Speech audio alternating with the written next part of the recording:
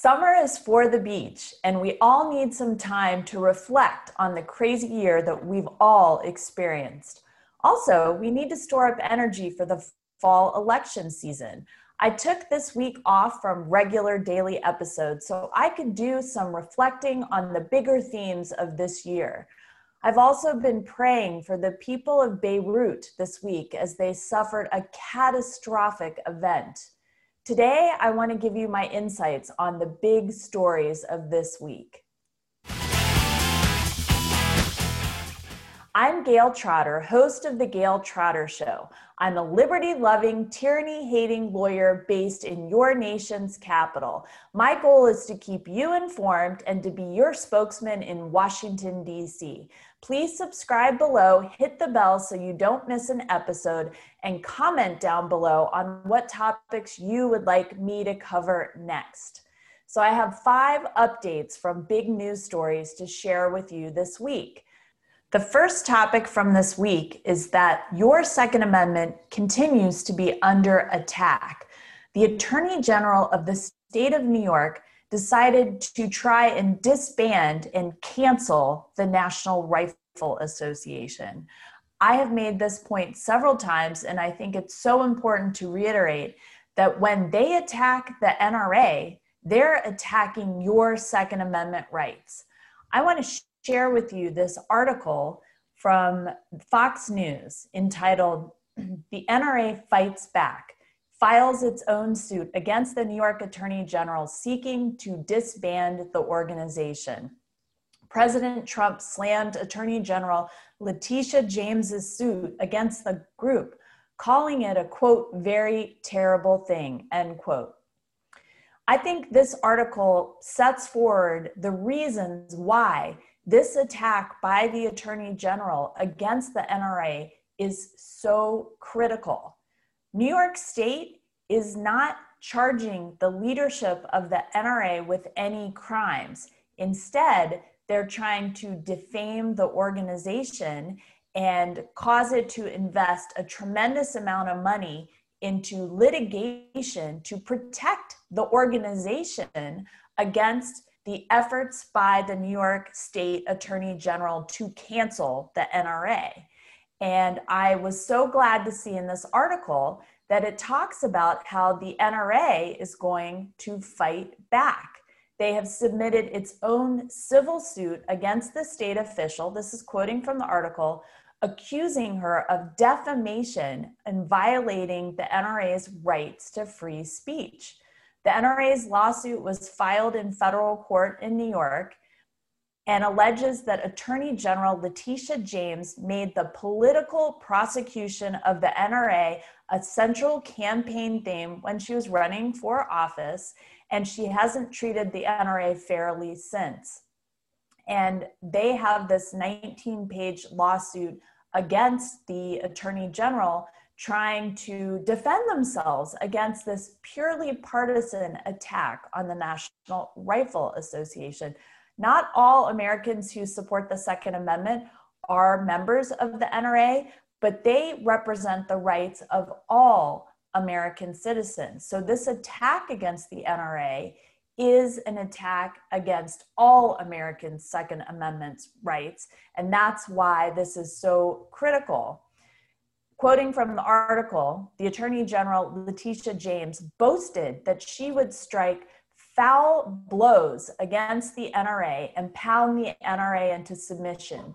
She vowed that she would use the New York Attorney General's investigative and enforcement powers for the precise purpose of stanching political speech, deadly propaganda, the lawsuit states. She has begun to deliver on her campaign promises to retaliate against the NRA for constitutionally protected speech on issues that James opposes.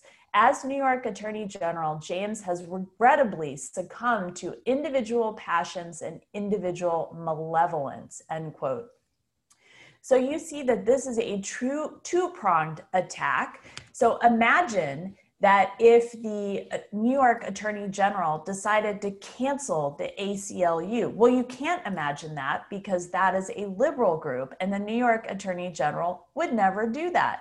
but she's not accusing any of the leadership of the NRA of crimes that she's actually going and prosecuting against. Instead, she's targeting the entire group of Americans who support Second Amendment rights. So this is an attack on two constitutional rights: the right to free speech, and political speech is the core speech that is protected by the First Amendment. This is also an attack on the Second Amendment, because as we see, there are more and more efforts to erode our Second Amendment rights than attacking a group that has done such an incredible job over the years of being nonpartisan and trying to protect these crucial Second Amendment rights. Then she's trying to cut off an effective advocate for Americans' Second Amendment rights. So it's attacking two constitutional rights at the same time. I think it's important to note that this is happening at the very same time that we see that homicide rates in New York City are skyrocketing. And we also see so many efforts by the left to defund the police. And we see why this is such a critical time for the NRA and other groups that advocate for constitutional rights of Americans to not have to spend a tremendous amount of money on lawyers' fees to try to defend themselves against frivolous and partisan suits. Also, the Attorney General of Washington, D.C. is going after the NRA. And I think it's important in that Fox article, quoting from it, it said, in the lawsuit in New York, NRA spokesperson Mark Oliva said, James seeks to punish the over 5 million members of the National Rifle Association based on mere allegations of possible wrongdoing by a few individuals, end quote. So this is not just the strategy of the left in New York, it's also the unsurprising strategy of the left in Washington, D.C. I think it's important to know that President Trump suggested that the NRA move to Texas. Now, obviously, the culture of Texas is very different than the culture of New York, but I think that this would be the wrong move because the citizens of New York have just as much reason to want to keep their Second Amendment rights, and it's very important that they have an advocate there. So it's easy to say to move, and I understand that strategy, but we are all Americans, and there are many, many people in New York who support the Second Amendment. You might remember that there was even a Supreme Court case that was heard this year about the New York City Rifle and Pistol Club. We covered that in a different episode. The Supreme Court essentially declined to take that up and really give a lot of rights that the citizens of New York deserve to really support those rights. But I think it's very important to note that this is not an isolated issue in New York. It's something that we're seeing that attorneys general across the United States are probably going to take up because they know that the NRA is an effective organization. So it doesn't just implicate the 5 million NRA members. Think of all the people who support the work of the NRA but aren't actually members for whatever reason. In related news, a story broke this week about how James O'Keefe, the head of Project Veritas, could not purchase a firearm. He found himself on an FBI watch list. And so when he went to try and purchase a firearm in New York, he was denied the ability to purchase a firearm. So I'm going to link for you to this article in the New York Daily News about James O'Keefe sues the FBI because he can't buy a gun. And just quoting from the article, the conservative activist known for undercover ambushes of liberal targets sued the FBI on Thursday for allegedly putting him on a watch list prohibiting him from purchasing a firearm. O'Keefe, who runs Project Veritas, says in the suit filed in Manhattan federal court that he tried to buy a gun on July 26 in New York. An FBI background check system used for gun purchases rejected O'Keefe's name. Further inquiry found that the FBI identifies O'Keefe, 36, as a convicted felon, meaning he doesn't have the right to own a gun according to the suit. But O'Keefe's suit claims the law only bans people who have been convicted of a crime punishable by more than a year of imprisonment. And according to the suit, he was convicted of a misdemeanor for, it goes into here, I'm going to highlight it for you. In 2010, O'Keefe was arrested along with 3 others in the offices of then Senator Mary Landrieu in a New Orleans federal building. Members of the undercover crew were posing as phone repairmen.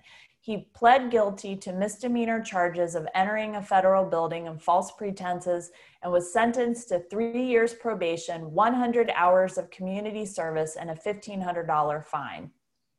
So this is a really fascinating story that I think we'll be keeping a close eye on, his suit. We know that there are many false negatives on the criminal background checklist, and it is a big item of the left trying to have this universal background system, meaning that there are many varieties of it, but meaning that a grandfather couldn't switch it to a grandson, that if you had any people who knew each other, that they couldn't sell from one to the other, that every transfer of a firearm would have to go through the system that creates many false positives.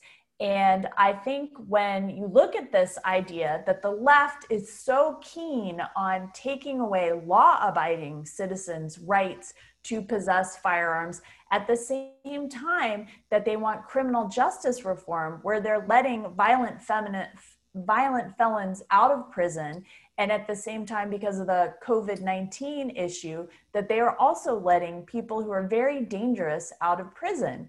So it just shows the inconsistency of the left on this issue, that they are trying everything they can to limit ability of people to possess firearms for their self-defense, and at the same time giving a pass to all of the rioting and looting that we have seen go on this summer. I am happy to report that the FBI is targeting a lot of these rioters and people who are looting, and they are bringing them up. They're investigating it, and the Department of Justice is continuing to try and prosecute people who are responsible for the violence and mayhem this summer. But you can see that it's a constant push-pull struggle between the left and the right on these issues. So that this is a Second Amendment update for you from this week. I have 2 viewer comments that I want to share with you on the issue of the Second Amendment. The first comment is from Miss Construed, and she writes, quote, "The gun grabbers talk on and on and on about being safe and how bad guns are. We all know they don't know a darn thing about guns or protecting yourself when faced with the situation of shoot or die," end quote. Thank you, Misconstrued, for this very helpful comment. I also had a comment from viewer Brenda Raleigh, and she writes, "Crooks get guns." So true. Brenda has really figured this out. The second update that I have to share with you today is on justice for General Michael Flynn. I've been covering this case very carefully because it says so much about the Obama administration, about the corruption of the rule of law, about the deep state, and the continuing injustice that is being done to General Michael Flynn. I want to draw your attention to this tweet from Technofog, which is an update on the Flynn case from this week. Technofog tells us that the DC Appellate Court has asked the parties to be prepared to address at oral argument these 2 questions: whether Judge Sullivan should disqualify himself for perceived impartiality, and if Sullivan should disqualify himself as a party to a proceeding. You might remember when we talked about the oral argument before the appellate court last month, one of the things that General Michael Flynn's lawyers asked the appellate court to do in the writ of mandamus was to remove Judge Sullivan as the judge overseeing the case, because Judge Sullivan had showed his bias in accusing Michael Flynn of things that he had not done, and even throwing into the the public discussion of Michael Flynn's case about a year ago, whether or not Michael Flynn had committed treason, which was not even on the table of charges against Michael Flynn, and no one had ever accused him of that in the Department of Justice or in the criminal proceeding. So I think this is a really important topic for the appellate court to address, because this is something that the panel, the 3-judge panel that decided 2-1 to force Judge Sullivan to dismiss the charges against General Flynn, this was something that panel was unwilling to take up. And I think it was probably because Judge Henderson, who was not appointed by President Trump, but was appointed by one of the Bush presidents, she probably wanted to have a more full, robust discussion of it. So she ruled in favor of Michael Flynn's petition for the writ of mandamus, but it wasn't given immediate effect. It was allowed to be appealed. And so that's what you saw happen. Judge Sullivan appealed it, and that's why it's going before the entire appellate court to be heard. So that's the latest update this week from the Michael Flynn case. I have 2 really good viewer comments to share with you on this update. First, viewer Martin Edward writes, quote, "Justice delayed is justice denied. It's all political. Courts are acting as politicians now," end quote. Couldn't agree with you more, Martin. The second viewer comment is from Rotten Core, and Rotten Core writes, quote, "Not optimistic. This should have been dismissed months ago. We might find out there is no more rule of law, that General Flynn may end up in prison, and he will be lucky if he isn't executed for treason, with Judge Sullivan being the prosecutor, the judge, and jury. The Supreme Court may not even hear the case, and even if they do, they may again ignore the Constitution," end quote. Well, you can see that Rotten Core is writing about what the extreme miscarriage of justice would be in this case. And the fact that the judge would raise treason obviously really heightens the inflammatory rhetoric on this case. So Rotten Core is not completely out of bounds to talk about this issue when the judge should not have even raised this. The third update for you is on Obamagate. We had some big breaking news this week when Sally Yates, the former acting attorney general, testified. And I'm going to link to this article talking about how the network evening newscast skipped Sally Yates admitting that James Comey went rogue with the Flynn interview. Longtime viewers of this channel might remember how we said that this is nothing new. James Comey admitted the same thing in his interview with Nicole Wallace. And also, he's talked about it in his book, A Higher Loyalty. James Comey seemed to think that the Department of Justice and the FBI practices and policies didn't apply to him. And he had ticked off his supervisor, Sally Yates, who was overseeing things.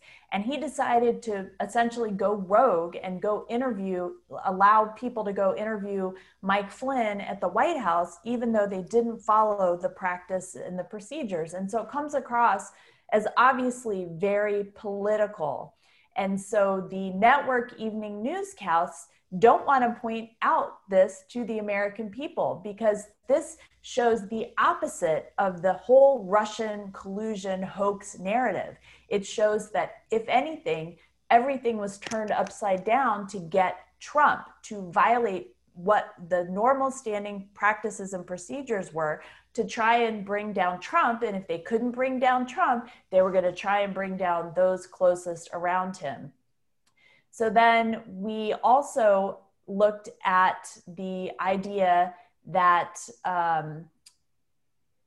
Biden in this week is trying to select a vice president. And there's been a lot of speculation. So I'm going to link down below to this interview on CBS News. And look at this headline about this. It says, "A look at Biden's potential running mates. Stacey Abrams, Sally Yates, Michelle Lujan Grisham, and Gretchen Whitmer. But the name that jumps out at me is Sally Yates. She is intimately involved in the takedown of General Michael Flynn, who was the national security advisor, a very important high-level role in the Trump administration. And she's supposed to be neutral. And the left is saying that she could potentially be a vice presidential running mate for Joe Biden. And it's very unlikely that he would select her for obvious reasons, but not because she's too political. And it just shows how deep the swamp is in Washington, D.C., and in these positions of power at the Department of Justice. But I think it's also important to realize that this is not an isolated episode. I want to direct your attention to the link here. Biden campaign drops a fundraiser with former top prosecutor on Mueller's team. Have you heard of Andrew Weissmann? Did you realize that he was one of the lead attorneys on the Mueller investigation that was trying to take out President Trump and either to have him be charged with some criminal offense or to create a roadmap for the House Democrats to impeach President Trump and remove him from office? Well, one of the top lawyers on that, as soon as he left government and decided that he was no longer bound by the usual aspects that Department of Justice and special counsel prosecutors are bound by, he decides to sign on with Joe Biden and not just vote for Joe Biden, not just tell his friends and family that they should vote for Joe Biden, but to be the headline of a fundraiser for Joe Biden. So the Sally Yates being considered for vice president is really not that shocking because you have people like Andrew Weissmann, who was a top lawyer on the Mueller investigation, trying to throw fundraisers to put Joe Biden in office. This just smells so far that nobody can deny how corrupt this is. I also want to share with you this article entitled Representative Collins Insists Barr Has Every Right to Release Durham Report Before Election Despite Democrat Objections. Connecticut U.S. Attorney is examining the origins of the FBI's Russia investigation during the 2016 campaign. So this is a key development that we continue to track for you. What happens with this Durham investigation? Are they going to find anything that they're willing to release to the public? Are they going to release it before the 2020 presidential election? And if all these people are voting ahead of time before it's released, is that going to impact it too? This is something that is a key issue to continue to watch in the lead up to the November 2020 presidential election. The fourth topic that I want to share with you is the Supreme Court. We saw Vice President Pence talk about what a disappointment Chief Justice John Roberts has been since he has made all of these rulings that don't stand up for this idea of originalism or textualism, being faithful to the Constitution, being fair and independent and not results-oriented. I'm going to link to this article entitled Pence Rips Chief Justice John Roberts in Interview, calls him, quote, disappointment to conservatives, end quote. Several recent cases are reminders of just how important this election is for the future of the Supreme Court, Pence said. Now, Vice President Pence is completely correct. You might remember that Chief Justice John Roberts was the critical vote in upholding Obamacare when it first came before the Supreme Court. And you could say he's the quantum physics justice. It's like Schrodinger's cat. It's a tax, while at the same time, it's not a tax. And if you go back to that decision by Chief Justice John Roberts, it was upside down. He said that it was a tax at one point. He said that it wasn't a tax in another point in order to cobble together a way to uphold Obamacare. And this is not an isolated type of decision from Chief Justice John Roberts.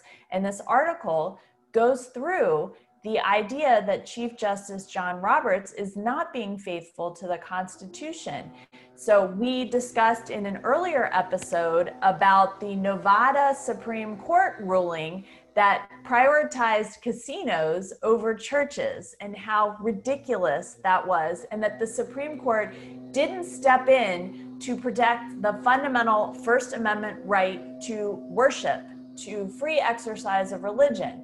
We also have this abortion case from Louisiana, and quoting from what Vice President Pence said on this interview, quote, "That's a very modest restriction on abortion providers," Pence told Brody, but a narrow majority in the Supreme Court still said it was unacceptable.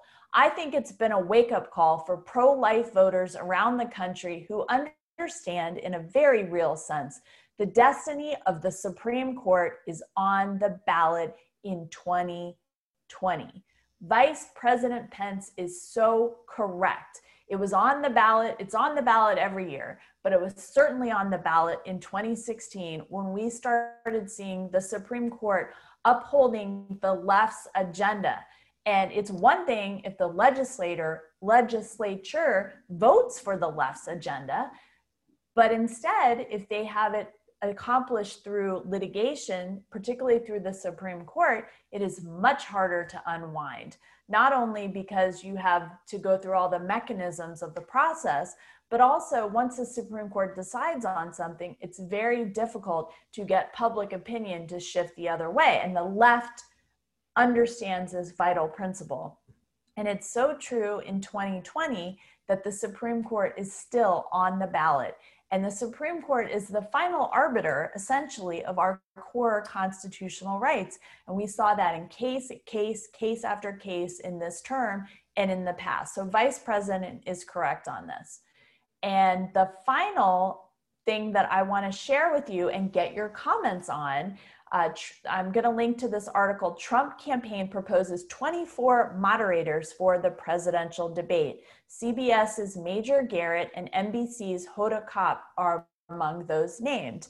I would love to see Charles Payne from Fox Business and Fox News be a moderator for a presidential debate. He is excellent on the business issues, and he doesn't speak in such a way that normal people can't understand him. He understands why people care about their investments, why they care about the economy, and he has an excellent perspective on regular people, and people relate to him. I think he would be very fair. He would ask President Trump tough questions, which all Americans should want President Trump to answer tough questions, and he would also give Joe Biden those tough questions.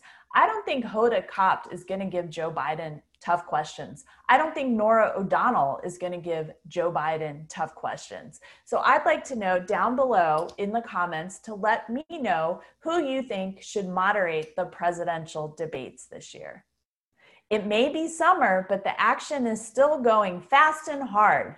This is a good month to keep watching the action, but also storing up energy for what appears to be a momentous fall.